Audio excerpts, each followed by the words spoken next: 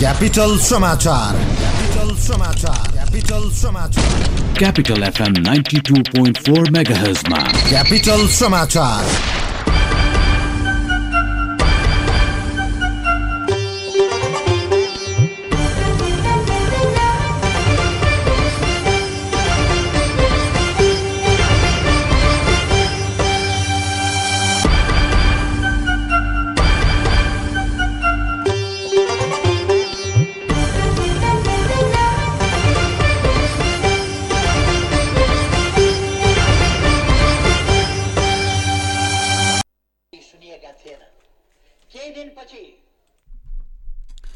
नमस्कार, दिउँसो 3 बजेको क्यापिटल समाचारमा स्वागत छ। उपस्थित छु जगत भण्डारी। सुरुमा मुख्य समाचार। सत्तारूढ दल नेकपाको एकता प्रक्रिया टुङ्गिएको अध्यक्षद्वयको घोषणा। 1 वर्षभित्र महाधिवेशन हुने। 14 अर्ब 36 करोड मात्र लाभ कर तिर्ने दाबीसहित एनसेलद्वारा सर्वोच्चमा रिट दायर। भाट भटिनीसहित 4 कम्पनीको मुद्दा प्रधान न्यायाधीशको इजलासमा। टर्कीका विपक्षी दलका नेतामाथि हातपात। कोलम्बियामा भारी वर्षापछि गएको पहिरोमा पुरिएर 14 जनाको मृत्यु। र आइपिएलमा आज नेपालका लिग स्पिनर सन्दीप लामिछाने रहेको दिल्ली क्यापिटल्स र राजस्थान रोयल्स भिड्ने खेल राति 8:15 बजे सुरु हुने। Himalayan Institute of Fire and Emergency Services सगौरव प्रस्तुत गर्दछ 7 दिने SEE first responder training. SEE परीक्षा सकेर बसेका विद्यार्थीहरूका लागि 7 दिने एसईई फर्स्ट रेस्पोन्डर ट्रेनिङ। विदेशी र स्वदेशी अनुभव बटुलेका प्रशिक्षकहरूद्वारा fire safety, fire prevention and protection, first aid, CPR, emergency प्रिपरेसनका साथै रेस्क्यु वर्कसँग सम्बन्धित विशेष तालिम। एसईई पछिको समयको सही र सुरक्षित सदुपयोग गरौँ। विस्तृत जानकारीका लागि Himalayan Institute of Fire and Emergency Services प्राली, Vegas housing, Vegas city, Balkumari, Lalitpur. Phone number 0152000772। हाई फेस, be prepared, safety first. Capital समाचार तपाईँ काठमाडौँमा 92.4 मेगाहर्ज, मोरङको रेडियो सारङ्गी 101.3 मेगाहर्ज र पोखराको रेडियो सारङ्गी 93.8 मेगाहर्ज सहित देशभरका विभिन्न एफएम स्टेशनबाट एकैसाथ सुनिरहनु भएको छ। समाचार अब विस्तारमा। प्रधानमन्त्री तथा सत्तारूढ दल नेपाल कम्युनिस्ट पार्टी नेकपाका अध्यक्ष केपी शर्मा ओलीले लामो समयको कसरतपछि पार्टी एकतालाई अन्तिम रूप दिन सफल भएको घोषणा गर्नुभएको छ।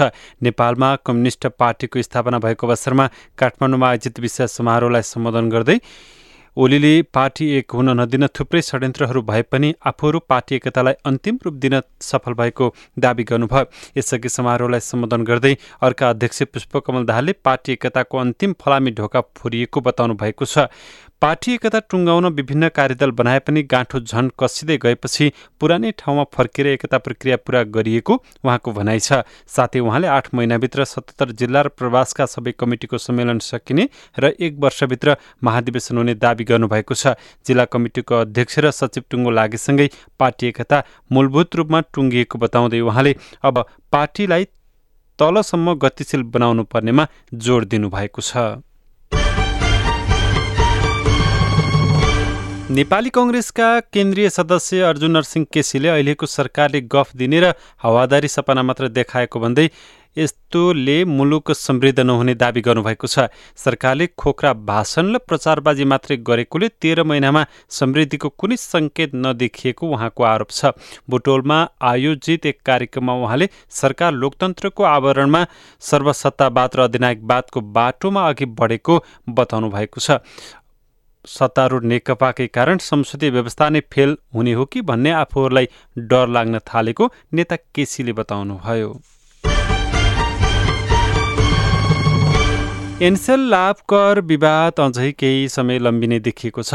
ठूला करदाता कार्यालयले निर्धारण गरेको कर विरुद्ध एनसेल आज सर्वोच्च अदालत पुगेपछि यो प्रकरणले निरन्तरता पाउने देखिएको हो। प्रसन्न श्रेष्ठलाई रिट वारेस राखी एनसेलका कानून अधिकृत रमेश घिमिरेले आज सर्वोच्चमा निवेदन दर्ता गराउनु भएको छ। एनसेलले आफूले 2 आर्थिक वर्षमा रकम बुझाएको दावी गर्दै अब 14 अर्ब 36 करोड मात्रै बुझाउनु पर्ने जिकिर गरेको छ। ठूला करदाता कार्यालयले भने एनसेलले 39 अर्ब 6 करोड रुपियाँ तिर्नुपर्ने भनी कर निर्धारण गरेको थियो। यस्तै नक्कली भ्याट बिल प्रकरणमा भाटभटेनी सुपरमार्केट से चाकमको मुद्दा आज पुनः पेशीमा चढेको छ। प्रधान न्यायाधीश सुरेन्द्र शमशेर राणाले उक्त मुद्दाको पेशी आफू र न्यायाधीश बम कुमार श्रेष्ठको इजलासमा तोक्नु भएको हो।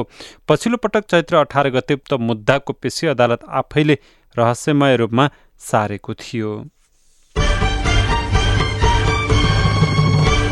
प्रदेश नम्बर 1 का मुख्यमन्त्री शेरधन राईले पत्रकारिता पेशा मर्यादित नभएसम्म मुलुकमा सुशासन कायम हुन नसक्ने बताउनु भएको छ। विराटनगरमा आजबाट सुरु भएको प्रादेशिक पत्रकारिता तालिमको उद्घाटन गर्दै मुख्यमन्त्री राईले पत्रकारिता दरिलो नभई मुलुकले समृद्धि हासिल गर्न नसक्ने बताउनु भएको छ। स्वतन्त्र पत्रकारितासँगै पत्रकारिता पेशा उत्तिकै रूपमा निष्पक्ष र अनुशासित हुनु जरुरी रहेको उहाँको भनाइ छ।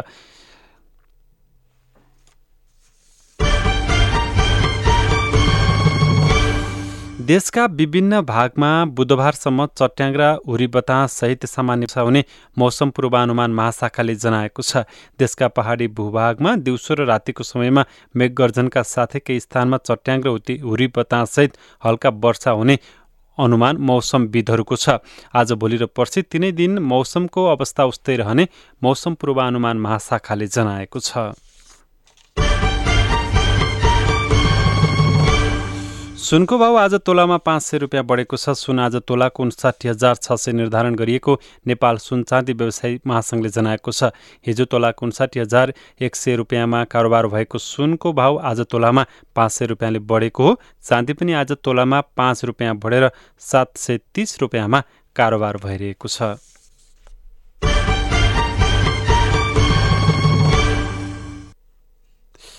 स्वदेशी लगानीमा दोलखामा निर्माणाधीन 456 मेगावाटको माथिल्लो तामाकोशी जलविद्युत आयोजनाको तल्लो ठाडो सुरुङमा वैशाख 22 गते भित्रमा पेनस्टक पाइप जडान सुरु हुने भएको छ। माथिल्लो ठाडो सुरुङमा वैशाख भित्रमा पेनस्टक पाइन जडान सुरु हुनेछ। आयोजनाको तल्लो पेनस्टक साफ्टमा 372 मिटर पेनस्टक पाइप जडान र परीक्षणलाई अत्यन्तै जटिल एवं चुनौतीपूर्ण मानिएको छ। तल्लो ठाडो सुरुङमा 5 मिटर लम्बाइ र 27 टन तौल भएका पेनस्टक पाइप जडान गर्नुपर्नेछ। माथिल्लो र तल्लो ठाडो सुरुङको पुछारमा रहने बेल्ट पेनस्टक पाइपहरू जडान भइसकेका छन्।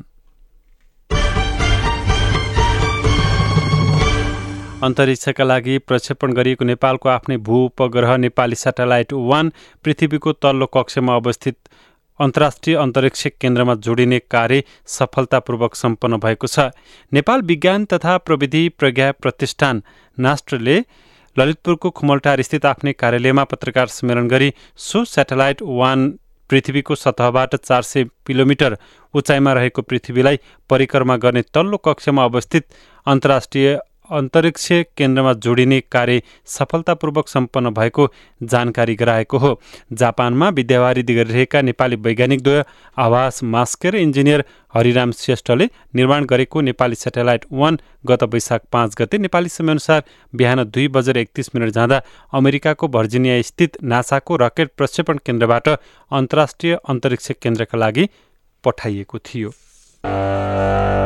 अन्तर्राष्ट्रिय समाचार। टर्कीका विपक्षी दलका नेतामाथि हातपात भएको छ। टर्कीको अंकारामा आयोजना गरिएको श्रद्धाञ्जली समारोहमा सहभागी हुन पुगेका रिपब्लिकन पिपुल्स पार्टीका नेता कोमल क्लिकदारोग्लुमाथि कुटपिट भएको हो। उनलाई कार्यकर्ताले भिड माझबाट सुरक्षित रूपमा एक घरमा लगेर केही बेर राखेपछि मात्र बाहिर निकालिएको थियो। टर्कीका कुर्दिश विद्रोही संघको भिडन्तमा मारिएका एक सैनिकको श्रद्धाञ्जली समारोहमा सहभागी हुने क्रममा उनीमाथि आक्रमण भएको हो। पार्टीले उनी सुरक्षित रहेको र कुनै ठूलो चोटपटक नलागेको जनाएको छ। ल्याटिन अमेरिकी मुलुक कोलम्बियामा भारी वर्षापछि गएको पहिरोमा पुरिएर 14 जनाको मृत्यु भएको छ। कोलम्बियाको दक्षिण पश्चिम क्षेत्र स्थित रोसास शहरमा गएको पहिरोमा अन्य 5 जना घाइते भएका छन्। पहिरोमा शहरका कैयौं घरमा क्षति पुगेको छ। पहिरो प्रभावितलाई सुरक्षित स्थानतर्फ सारिएको छ। पहिरोग्रस्त क्षेत्रमा उद्धार कार्य जारी छ। बर्सातको समयमा कोलम्बियामा वर्षेनी पहिरो जाने गरेको छ। खेल समाचार। इन्डियन प्रिमियर लिग आइपिएल क्रिकेटमा आज एक खेल हुँदैछ। आज हुने खेलमा नेपालका लेग स्पिनर सन्दीप लामिछाने रहेको दिल्ली क्यापिटल्स र राजस्थान रोयल्सले प्रतिस्पर्धा गर्दैछन्। दुई टोलीबीचको खेल राति 8:15 बजे सुरु हुनेछ। जयपुर स्थित सवाई मानसिंह स्टेडियममा घरेलु टोली विरुद्ध दिल्ली 7औं जित निकाल्ने लक्ष्यसहित मैदानमा उत्रनेछ। तेस्रो स्थानको दिल्लीको 10 खेलबाट 12 अङ्क रहेको छ। दिल्ली घरेलु टोलीलाई हराएर शीर्ष स्थानको चेन्नई सुपर किङ्ससँगको अङ्क बराबरी गर्न चाहन्छ। चेन्नईको 14 अङ्क रहेको छ। खेल समाचारसँगै दिउँसो 3 बजेको क्यापिटल समाचार सकियो। अन्तिममा मुख्य समाचार। सत्तारूढ दल नेकपाको एकता प्रक्रिया टुङ्गिएको अध्यक्षद्वयको घोषणा। 1 वर्षभित्र महाधिवेशन गरिने। 14 अर्ब 36 करोड मात्र लाभ कर तिर्ने दाबीसहित एनसेलद्वारा सर्वोच्चमा रिट दायर। भाट भटेनीसहित 4 कम्पनीको मुद्दा प्रधान न्यायाधीशको इजलासमा। टर्कीका विपक्षी दलका नेतामाथि हातपात। कोलम्बियामा भारी वर्षापछि गएको पहिरोमा पुरिएर 14 जनाको मृत्यु। र आइपिएलमा आज नेपालका लिग स्पिनर सन्दीप लामिछानेले रहेको दिल्ली क्यापिटल्स र राजस्थान रोयल्स भिड्ने। खेल राति 8:15 बजे सुरु हुने। हस्तरीलाई दिउँसो 3 बजेको क्यापिटल समाचार सकियो। हाम्रो अर्को बुलेटिन अपराह्न 4 बजे हुनेछ। जगत भण्डारी बिदा भई नमस्कार।